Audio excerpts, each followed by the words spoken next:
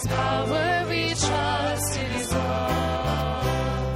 Great is the Lord, He is faithful and true. By His mercy He proves His love. Great is the Lord and worthy of glory. Great is the Lord and worthy of praise. Great is the Lord. Now lift up your voice. Now lift up your voice. Great is the Lord.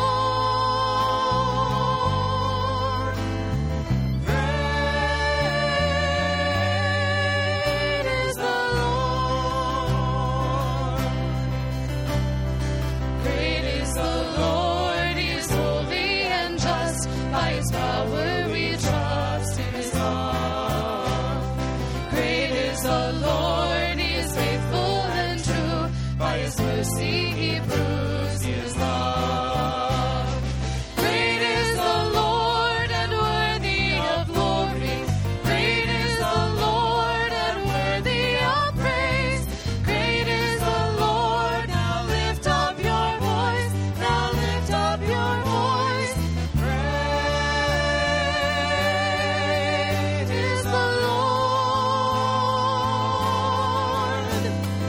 Great is the Lord. Great are you, Lord, and worthy of glory. Great are you, Lord, and worthy of praise. Great are you, Lord. I lift up my voice. I lift up my voice. Great are you, Lord.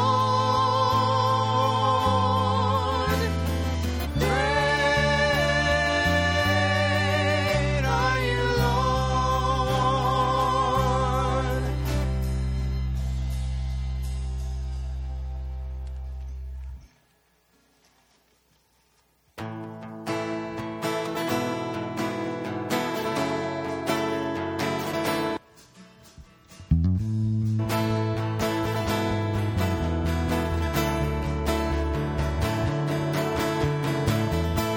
Blessed be your name in the land that is plentiful, where your streams of abundance flow. Blessed be your name.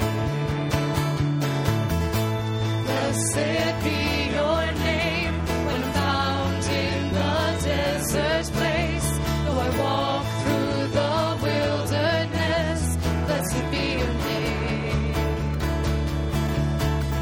Every blessing you pour out, I'll turn back to praise.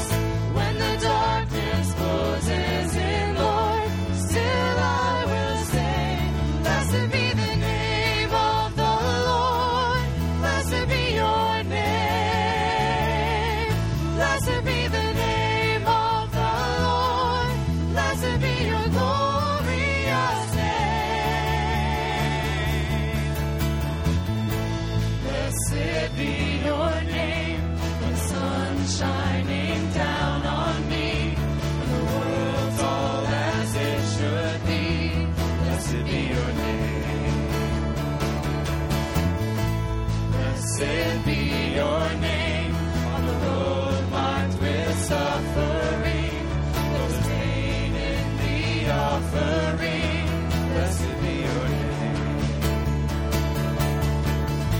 Every blessing you pour out, I'll turn back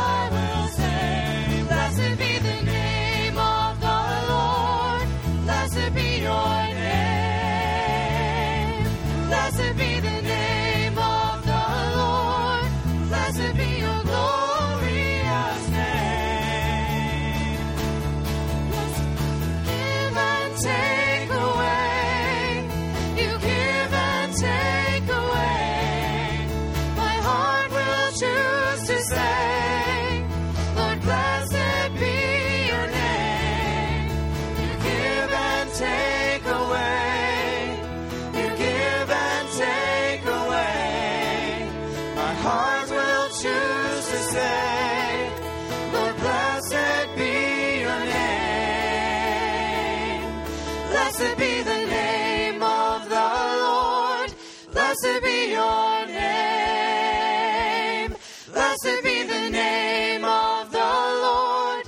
Blessed be your glorious name. Blessed be the name of the Lord. Blessed be your name. Blessed be the name of the Lord. Blessed be your glorious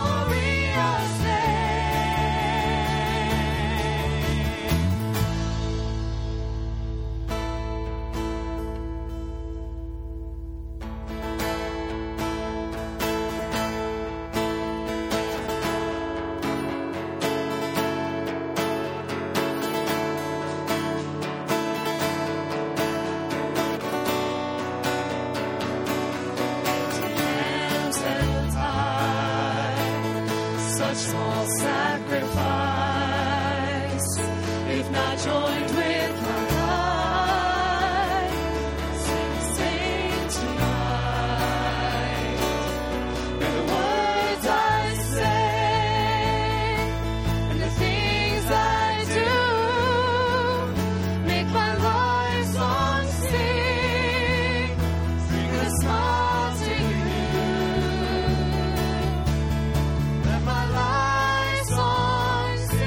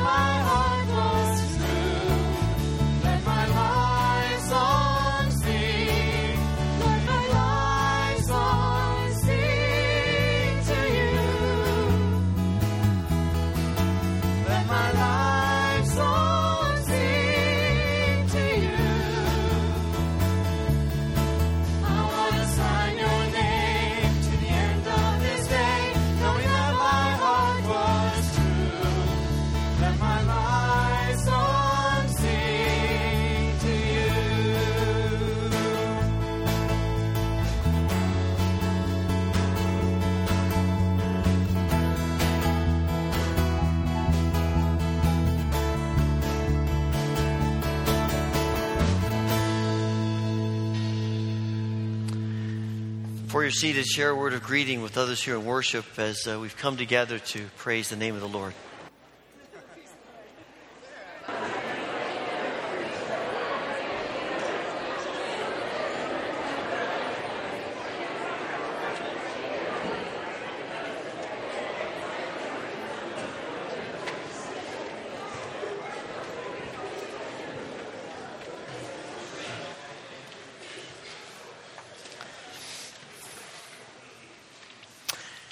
Let me just mention a couple of things happening in the life of the church this week. Tonight at 6 o'clock, we'll be gathering back here for a time of prayer. The pastors will be available to pray with and for you if you would like to be anointed with oil for healing. If you want to have us pray for you or someone else, we're happy to do that. We'll also be offering some corporate prayers as well. And we also have two folks that two people will be baptized tonight. And so we're excited about that. So we hope you'll join us tonight at 6 o'clock here in the sanctuary. And next Sunday morning begins our after college graduation worship schedule. So just note, next Sunday we begin services at 8:30 and 11. And there will not be a 9:40 service for the rest of the summer. So please note that worship schedule change. Also, we still have some opportunities for people to be a part of children's church ministry and Sunday school for children during the next couple of months. And if you would like to take advantage of the opportunity and help out, there are some forms this color in the back foyer, and you just grab one of those. You can hand it to one of the ushers or pastor or drop it off the church office, and we'll get you connected to that ministry. As always, there are prayer concerns, things that we want to bring before the Father in our own lives of others, and also just things of the world. And we pray for God's grace in each of those circumstances.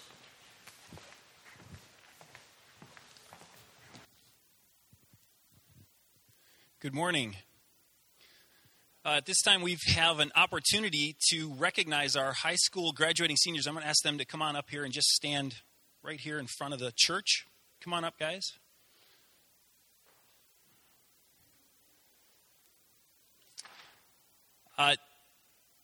We just want to take a moment to recognize and celebrate this occasion in their lives.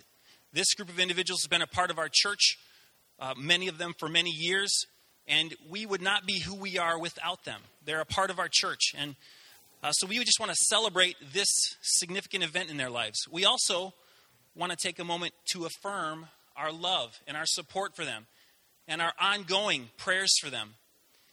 And we want to spend a little bit of time asking God for His guidance and His blessing in their lives as they go forward from this state. And so what we're going to do is I'm going to ask them to kneel here at the altar. And if you guys, friends and family, if you would just come forward, we're going to spend just a couple of minutes in prayer for these students. So guys, why don't you just turn and kneel here at the altar for me? Family, friends, come forward. I'm going to have everyone stand just as a show of support and in prayer. But if you'd like to, please come forward and let's lay hands on these students.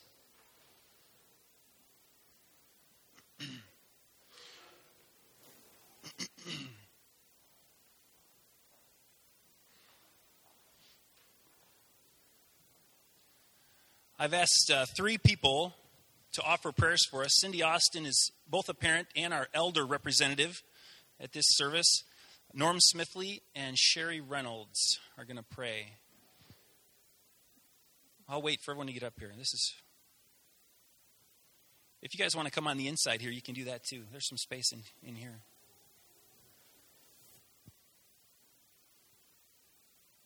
All right, let's spend a minute in prayer. Lord, I thank you so much for each one of these students.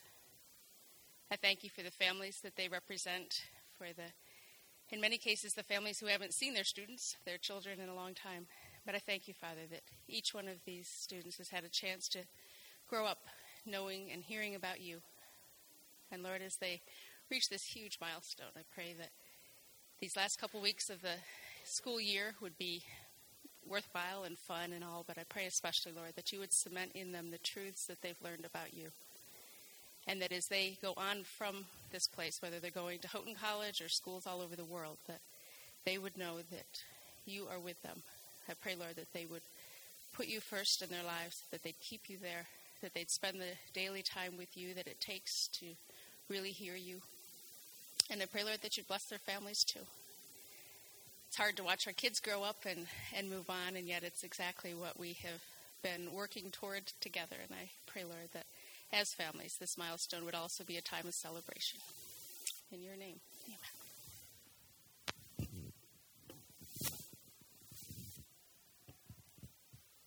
Our Heavenly Father, we thank you for every one of these special seniors.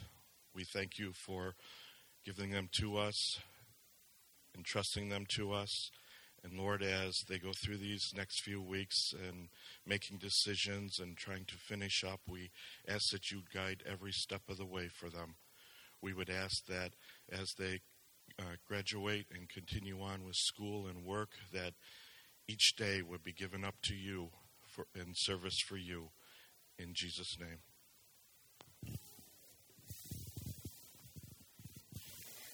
Father God, we thank you again for each one of these students. Lord, we bring them before you, and we thank you for their lives. Lord, if any one of them doesn't know you today, Lord, we ask that you put in their heart a desire and a knowledge and a desire to know you, Lord. Lord, we thank you for the teachers and the parents and the pastors that have worked with them throughout the years. We ask a special blessing upon them. And Lord, we commit these students to you. We pray protection over them as they travel near and far, Lord. We ask for your wisdom and your peace in each of their lives as they go forth from this place and become adults and start learning and growing on their own. We commit them to you and ask that you're with them all. In Jesus' name.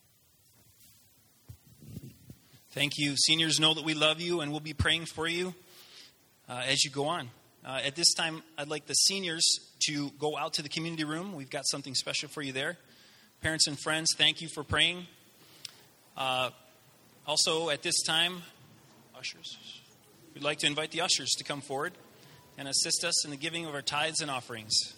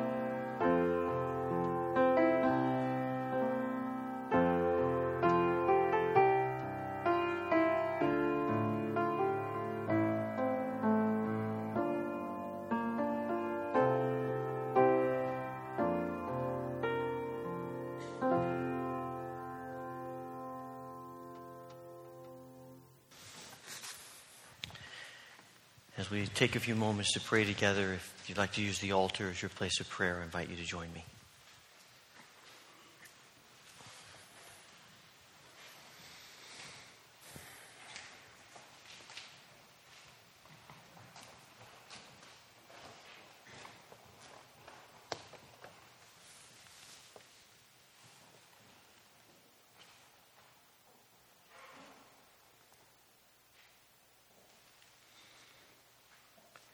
Father, we come to this moment of prayer recognizing that so often life is challenging, difficult,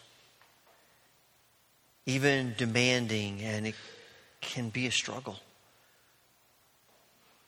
And we try our best and we work hard and we do all that we can in our power, and it's good. But we come to this moment of prayer today because we recognize that the real answers of life and the real strength and grace that we seek and need is only in you.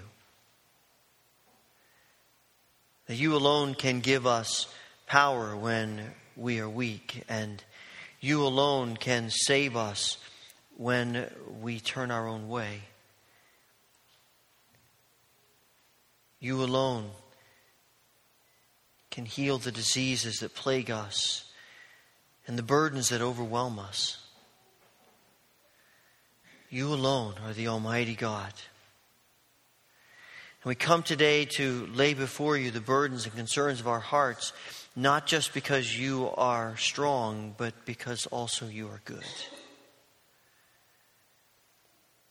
And in your goodness, we hear your call to be embraced by your love. And we know that you care about every burden in our hearts and every struggle and burden that we don't feel, you feel. And so we ask, Father, for your grace to be upon the burdens and the concerns and the difficulties that we bring today. In this moment of silence, hear our prayers.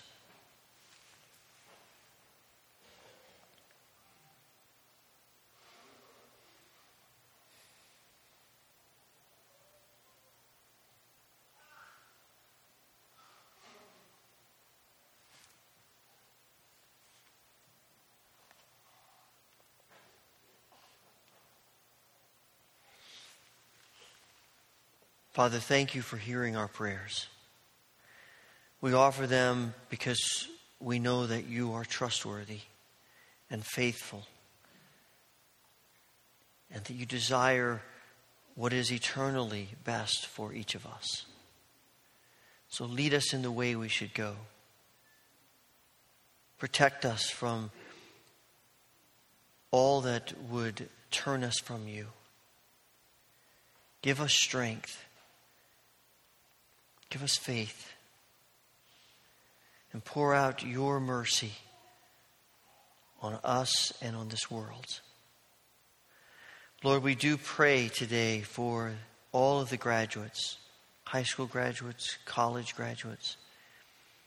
And we pray that your mercy and grace would be upon each of them. Give them wisdom as they make important decisions. And more than anything, draw them close to you through the power of your Spirit. Thank you for hearing our prayers today. Thank you for your love and grace in our lives. And we offer ourselves and every burden to you. And we ask this through Jesus. Amen.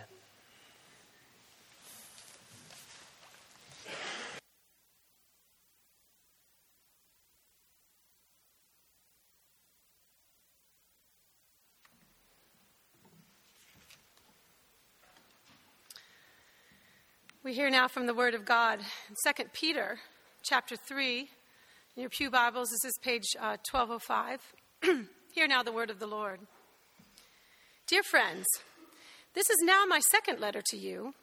I have written both of them as reminders to stimulate you to wholesome thinking. I want you to recall the words spoken in the past by the holy prophets and the command given by our Lord and Savior through your apostles. First of all, you must understand that in the last days scoffers will come, scoffing and following their own evil desires. They will say, "Where is this coming he promised? Ever since our fathers died, everything goes on as it has since the beginning of creation." But they deliberately forget that long ago by God's word the heavens existed, and the earth was formed out of waters and by water.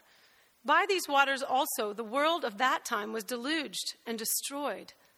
By the same word, the present heavens and earth are reserved for fire, being kept for the day of judgment and destruction of ungodly men. But do not forget this one thing, dear friends. With the Lord, a day is like 1,000 years, and 1,000 years are like a day. The Lord is not slow in keeping his promise, as some understand slowness. He is patient with you, not wanting anyone to perish, but everyone to come to repentance. But the day of the Lord will come like a thief. The heavens will disappear with a roar. The elements will be destroyed by fire, and the earth and everything in it will be laid bare. Since everything will be destroyed in this way, what kind of people ought you to be? You ought to live holy and godly lives as you look forward to the day of God and speed its coming. That day will bring about the destruction of the heavens by fire, and the elements will melt in the heat. But in keeping with his promise, we are looking forward to a new heaven and a new earth, the home of righteousness.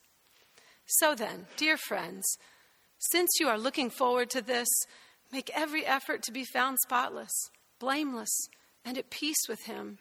Bear in mind that our Lord's patience means salvation, just as our dear brother Paul also wrote you with the wisdom that God gave him. He writes the same way in all his letters, speaking in them of these matters.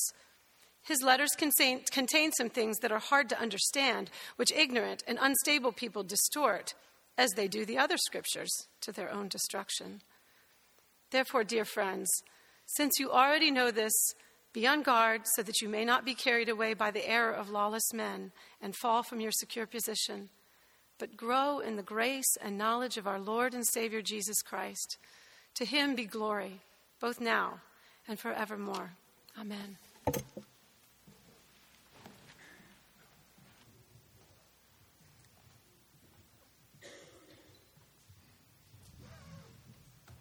Please stand.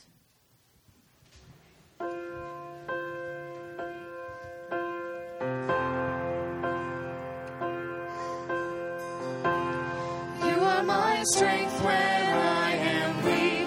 You are the treasure that I seek. You are my all in all.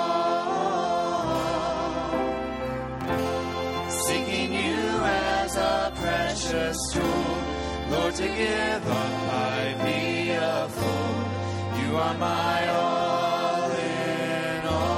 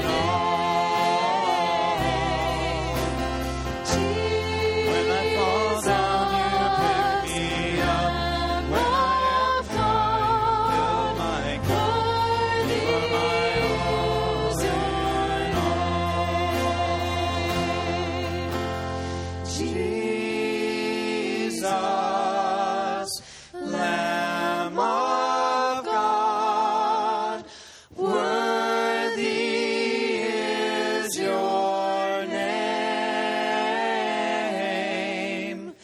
Jesus, Lamb of God, worthy is your name.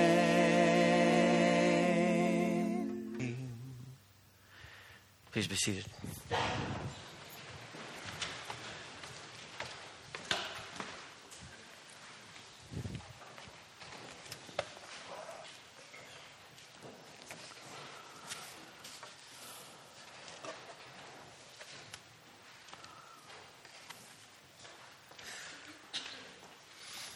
Do you ever have any inkling of when you think Jesus might return?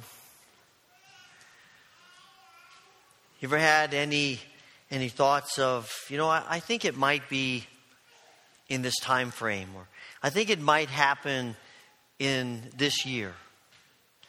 I mean, there are people continually who tell us that they have those kinds of perceptions. It's been going on for centuries, ever since Jesus ascended into heaven.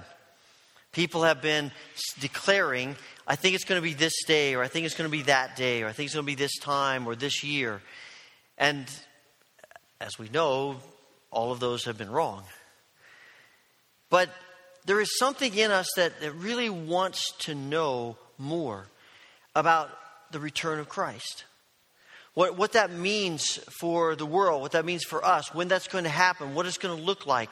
And we have all kinds of questions about it. And those questions are not bad. Peter, when he is writing this letter, is addressing people who have some of those same questions. They're wondering about when the return of Christ will be and what that's going to look like. And he begins this last chapter as he's finishing the short letter by saying, it's good for you to think about the last days. The issue, though, is you need to be thinking about the last days in the context of what the Scriptures have been telling us. And so he begins by saying, it is right and it's good for you to remember what the prophets said and what Christ said through his apostles about those last days. And there's much in the Scriptures about it. And he comes back to that thing we talked about a couple of weeks ago about developing our Christian memory. J.B. Phillips translates verse 2 as, I'm telling you things that you already know. This is not something new. This is something God has been saying for a long time. I'm just trying to remind you about it. And it's so important for us to continue to develop our Christian memory, but to develop it not out of our own inklings, but out of what the Scriptures tell us. And when we engage in the Scriptures and we think about what the Scriptures tell us about the coming of Christ, it becomes good for us. Wholesome thinking is what Peter says. And the reason that's so important is because there are always people who want to turn us away from the central point of the coming of Christ. There are always people that want to twist and turn the truths about the return of Christ and lead us away from what is most vital and most central. And that seems to be exactly what's happening as Peter writes this letter. There are false teachers that he's been referring to throughout these short chapters who have come into this congregation of Christians and have said to them, so you've been talking about Christ returning for a long time. Where is he? Where is this coming of Christ? Doesn't seem to me like anything in the world has changed. The Romans are still in power. You're still being oppressed. Christians are still being persecuted. The people who have the wealth and the power are still running things. It doesn't look to me like God's doing anything. Doesn't look to me like anything has changed. So what's up? This question reminds me of what the prophet Malachi writes in the 2nd chapter of his prophecy, where he says to the people, you're wearying the Lord with your words. And the people say, how are we wearying the Lord? And he said, by saying that that evil is good and it pleases God. And then you ask the question, where is the God of justice? And they're not asking that question out of a sincere desire to know more about God. It's a question of accusation. So where is this God of justice you talk about? Doesn't look to me like he's doing anything. Doesn't look to me like God is doing anything just in this world. I think it's craziness. And these false teachers, these skeptics, are using the delay of Christ to undermine the Christians' understanding and belief in the promises of God. They're trying to convince them that God's promises really aren't true. That God really isn't faithful to his word. And we have people all the time who are telling us that. People who are saying, let's look to me like anything has changed in our world. So tell me, what exactly does Christ's presence here mean for us? How are things any different? And we look around and honestly, something in us says, well, they don't really look all that much different. And it just begins to edge away our faith in God and to erode just a little bit our ability to trust, because we're thinking, Lord, why haven't you come back? Why aren't you revealing yourself? Why aren't you doing what you said you would do? And every moment Christ delays, there is the temptation to wonder, is it really going to happen? Is God really going to keep his promise? Is he really faithful to his word? So Peter says, well, let me just remind you of something. Let's go way back to the beginning. And Peter loves referring back to the Old Testament, and especially he seems enamored with the flood. That's the second time in this really short letter he's gone back to the flood. And he says, let me remind you about something that, remember, God said that if things don't change, I'm going to have to do something about it. Let's go back to Genesis 6 and remember how God flooded the earth. And the same God who flooded the earth keeps his promises. And he's going to hold people accountable. He does what he says. Now, we don't really know. And you go back to that story of Noah and the flood. We have no idea, no details about how long it takes Noah to build the ark. We have no details about, any kinds of interactions he has with his neighbors. Now, if you've had the opportunity to listen to Bill Cosby's take on this story, you remember some of the things that he thought might be taking place. I was just listening to that this week. Then Noah's building the ark and the neighbor comes out and he says, what is that? He says, it's an ark. He said, well, get it out of my driveway. I got to go to work. And, we don't know about those interactions, but I do think that in some form, because it fits the character and the nature of God, that Noah warns people. And Noah tells people, you need to change, and the destruction is coming, and you can join me in this. And they refuse. And I suspect that, it takes Noah probably a number of years to build that massive ark. And during that time, he has to endure a lot of ridicule and scorn and mocking. What are you doing, Noah? This is ridiculous. And I'm sure there were days where he got up and thought, why should I work on this today? This is taking so long. This is ridiculous. What's the point? And then he remembers the word of the Lord and he keeps working. And that the delays are difficult. And I know Peter is talking here about the coming of Christ on that day, but the delays are hard every day. There's stuff that we go through where we're praying to God, and we're pouring our hearts out to God, asking him to work and to interact. And the God, we believe he can, because this is the God who has shown himself over and over again that he will interact into history.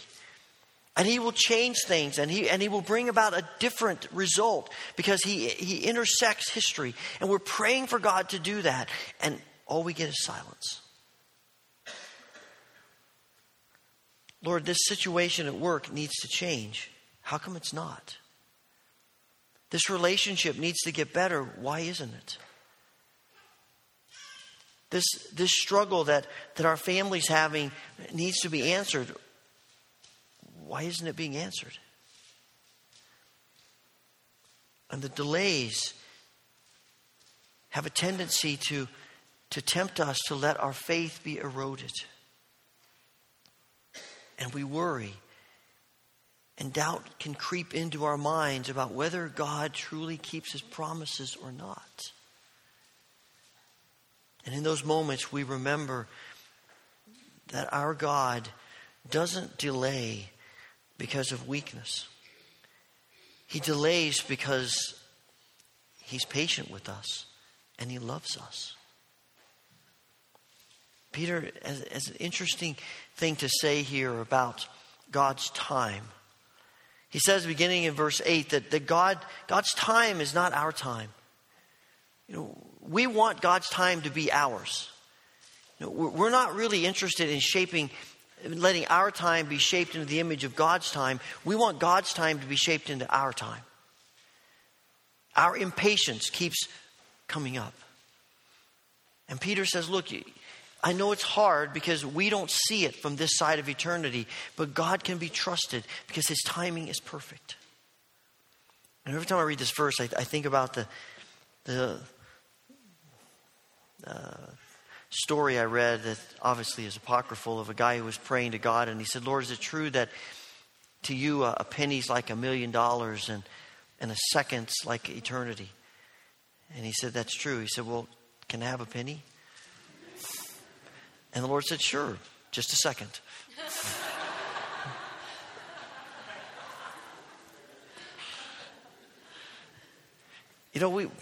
We want God's time to be ours, and it's hard to wait. But as Peter says, the waiting and the delay is not because God is weak. It's not because God can't really control the world. It's not because God is upset with us. It's because God is patient and loving and kind. And in the wider scope of things, he delays because he wants more and more people to know about the grace of his grace in Christ. And we've seen God do this over and over again. You go back to the Old Testament, and it tells us that the reason the Israelites were 400 years in slavery was because God was giving the people of Canaan 400 years to repent and to turn from their sins. And God wanted to give them every opportunity possible to do that, even though it meant his people might suffer. And so we think about God's delays. They're not about God ignoring us, God being apathetic toward our problems. It's God's grace, his patient love. Because here's the truth. We learn more about God and we grow more in our faith with God through difficult times than through the times when life is easy. I don't like that. I wish that weren't the case, but I know it's true. In those moments, we are faced with a decision. We're going to trust God and his timing, or are we going to give up and just go our own way?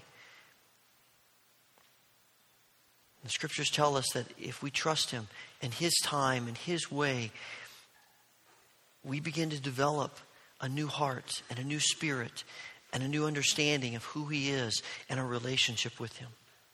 I think that's why then in verse 10, Peter talks about the fact that Christ will come like a thief in the night. He's going to come in a way that surprises us. He doesn't tell us the day and the time, because human nature is, if he told us the day and the time, if he said, I'm going to return on October 17th, 2013, far too many human beings would say, I'll wait till October 12th, 2013 to do anything about it.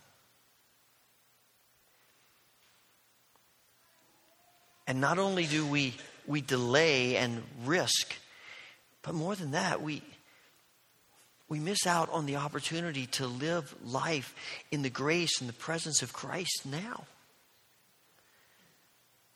Our relationship with Christ is not just about fire insurance to get us into heaven. It's about living in the blessing and the grace and the presence of Jesus now. Eternal life doesn't begin when we die or when Christ returns. It begins now. Eternal life is in us now if we're in Christ. and the life that he brings to us, and the joy and the grace that we can live in now. Even with our problems, even with all the difficulties, and even with the struggles, in the midst of that, we can know something more in Christ now. And his surprise coming is one more reason to say, I want to be ready. I want to be prepared. Because I want to know the grace of Christ in my life right now. And the question that we often ask, we're often asking when, we're often asking how about the return of Christ, but really the question is just being ready now. And so Peter says, beginning in verse 11, so what do we do? If we're supposed to be prepared, if we're supposed to be ready, if we never know when Christ is going to come, if he delays and delays in such a way that we can never be sure, he's going to come like a thief in the night, and all of these negative voices are coming at us to try to turn us away, how do we make sure that we're ready? He says, live godly and holy lives. I don't know about you, but that's sort of intimidating to me. To think of being ready means living a godly and holy life. Because when we think about holy, we think about Jesus. We think about perfection. I don't think that's what he means. And yet, the scriptures tell us again and again that this is God's command. He tells the Israelites, be holy because I'm holy. Jesus says in the Sermon on the Mount, be perfect like your heavenly Father is perfect. Be holy, Peter has said in his first letter to the Christians. And I think by holiness, it's more an attitude of our hearts. It's a surrender of our being to him than it is about being perfect. It's the yearning, it's the desire of our hearts. John Wesley used to talk about holiness being what he described as perfect love. And again, the word perfect sort of scares us a bit because it means absoluteness. Maybe it's what the King James uses. Someone said to me a number of years ago, maybe it'd be better to use the word wholehearted. That to be holy means to live with wholehearted love toward God and toward one another. That the yearning of our heart is for Christ and to grow in Christ and to know Christ and to surrender our being to Christ. So he says, live holy and godly lives. Connection with that, he says, live with the sense of righteousness that will be a part of the new heaven and the new earth. When Jesus prays, your will be done, your kingdom come on earth as it is in heaven, I think a big part of what he's saying is, Lord, help us to live, Father, help us to live in this world with the kingdom principles of your eternal world. Help us to want for our lives and for this earth the same things that are going to be central to your kingdom in the new heaven and the new earth. And the new heaven and the new earth are going to be about justice and about loving and caring. They're going to be the heart of Christ. Whatever we see in Christ, those are kingdom principles. And that righteousness, where everything will be perfect and everything will be about doing the things that God wants people to do. And that's the yearning of our hearts here. When I think about the new heaven and new earth, my mind went back to what Isaiah writes in his prophecy.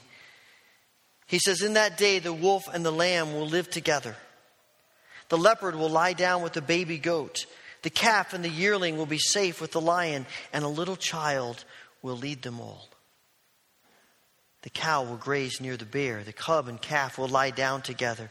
The lion will eat hay like a cow. The baby will play safely near the hole of a cobra. Yes, a little child will put its hand in a nest of deadly snakes without harm. Nothing will hurt or destroy in all my holy mountain. For as the waters fill the sea, so the earth will be filled with people who know the Lord. Jesus says to his disciples on that Thursday night before he goes to the cross the next day, here's my command to you. Love one another. This is how people will know you're my disciples, if you love one another. And if you want to put in a nutshell what the kingdom is about. It's about loving God and loving others. And that will be the focus. That will be the heart of the kingdom of righteousness in the new heaven and the new earth. And if we want to prepare for that, we start wanting that now in our lives. He also talks about being spotless and blameless and at peace. This is about relationships. And all of this is really just sort of walking around the same diamond. Talking about relationships and caring about people and being at peace with people and being a person of reconciliation.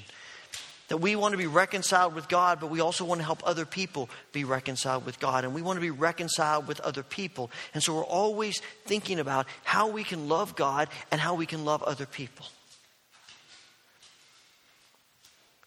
And he talks about being patient as he is patient with us. That we're willing to let God delay in his coming, even though that means we might suffer a little bit more. We might struggle in this life a little bit more. But we're willing to do that because it means more people might come to know Christ. More people might come to live in the joy and the grace of Christ. And our hearts are so turned to loving people that we're willing to sacrifice so that they might know and hear.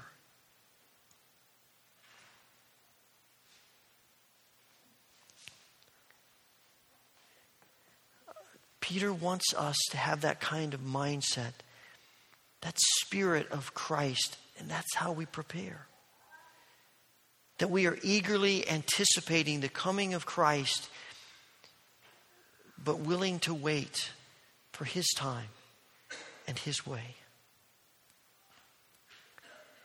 It's important for us to be prepared because there are always people who are wanting to deceive and to turn our attention away from Christ and what's central. I think even the people who want to focus on when Christ is going to return are shifting the focus away from what's most important to something that's quite peripheral. And as he says here, there are people who are always willing to twist the scriptures. Even someone like Paul, someone in authority, twisting the scriptures and trying to convince us that it's not true. And he says, be careful, because every one of us is susceptible to being deceived and falling. And as we talked last week, we may have different opinions about exactly what that means and the security of the believers, because Scripture tells us both things. But at the very least, Peter's warning is, be careful. Be alert. Be aware. Because the evil one is always wanting to deceive us. And the way to combat that, the best strategy for not being deceived is continuing to grow in the knowledge and the grace of our Lord Jesus Christ. To be focused on him, that our mind, our heart, our spirits, everything about our being, what's most important to us is Christ.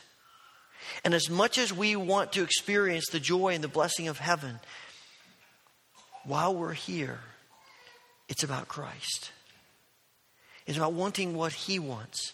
It's about continually asking him to push the stuff of this world to the periphery so that our focus and our direction is on him.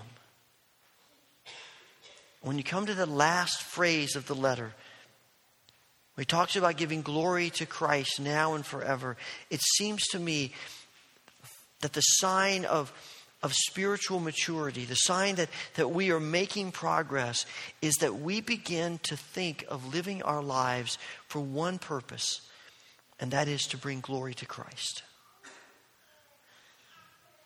And that we begin to shift from what Christ is going to do for us, as wonderful as that is, to just thinking about how our lives, how our words, our actions, our thoughts, our attitudes can bring glory to Christ. When we get to heaven, that will be the focus. When we get to heaven, it'll be all about Christ. It'll be about worshiping Christ and adoring Christ and laying down everything we have before Christ. But what better way to prepare for that day than to desire to live that way this day.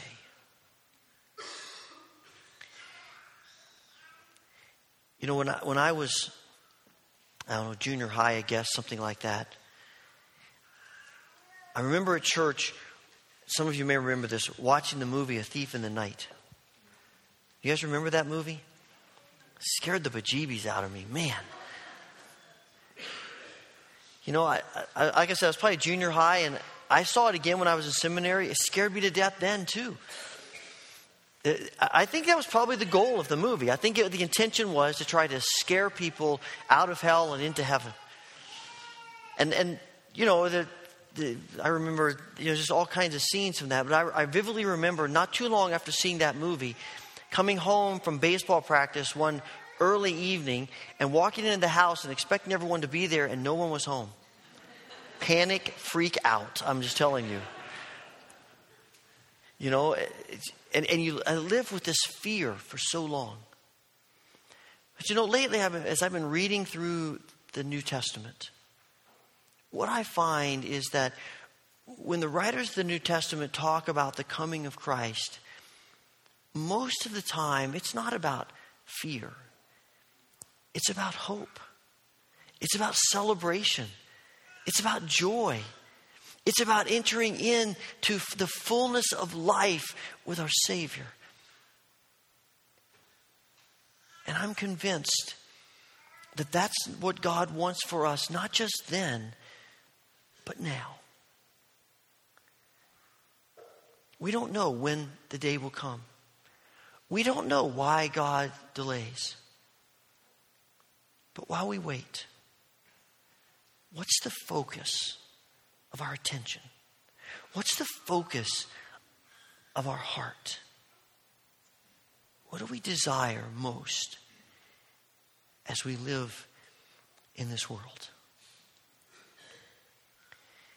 I'd like for you to join me in response in praying together a prayer of confession as we pour out our hearts to God together, recognizing our sins and asking Him to refocus us and to reset us on Him. Let's pray together.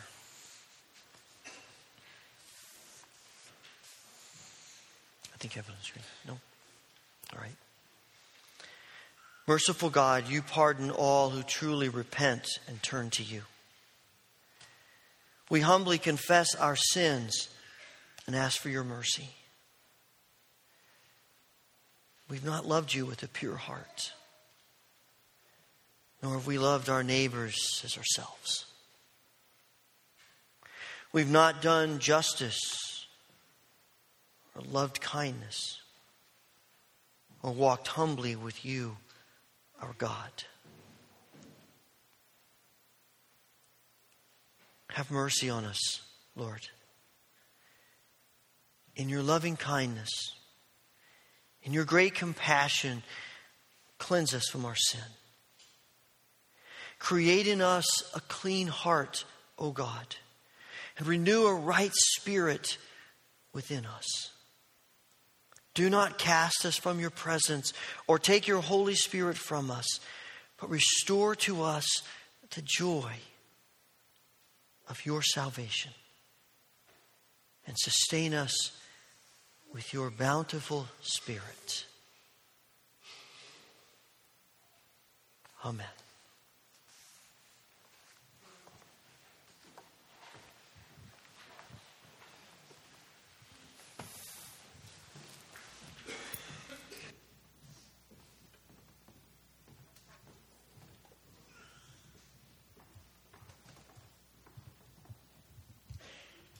Please stand and sing with us.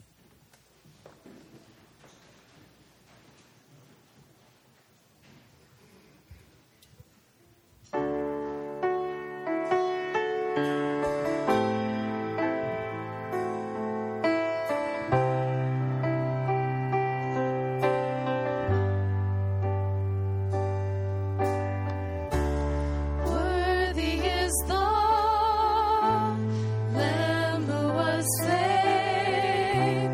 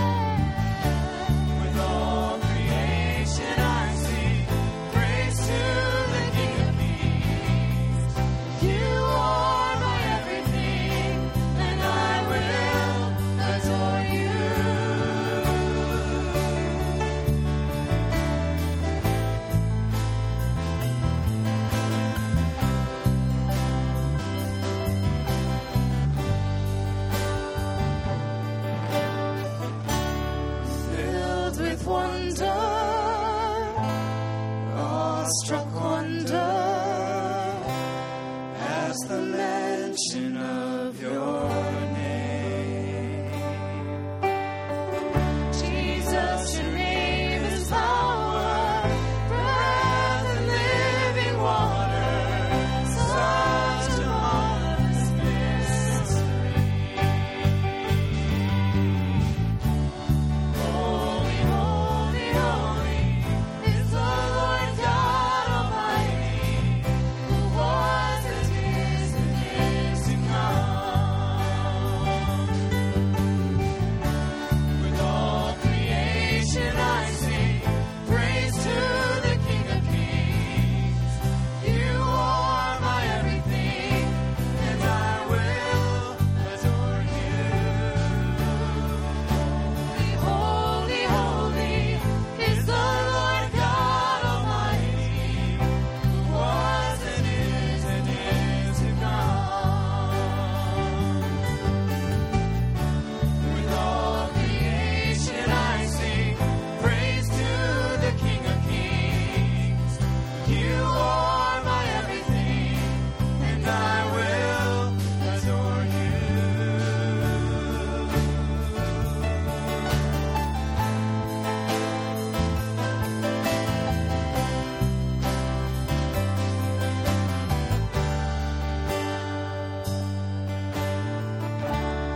Filled with wonder, awestruck wonder at the mention of your name.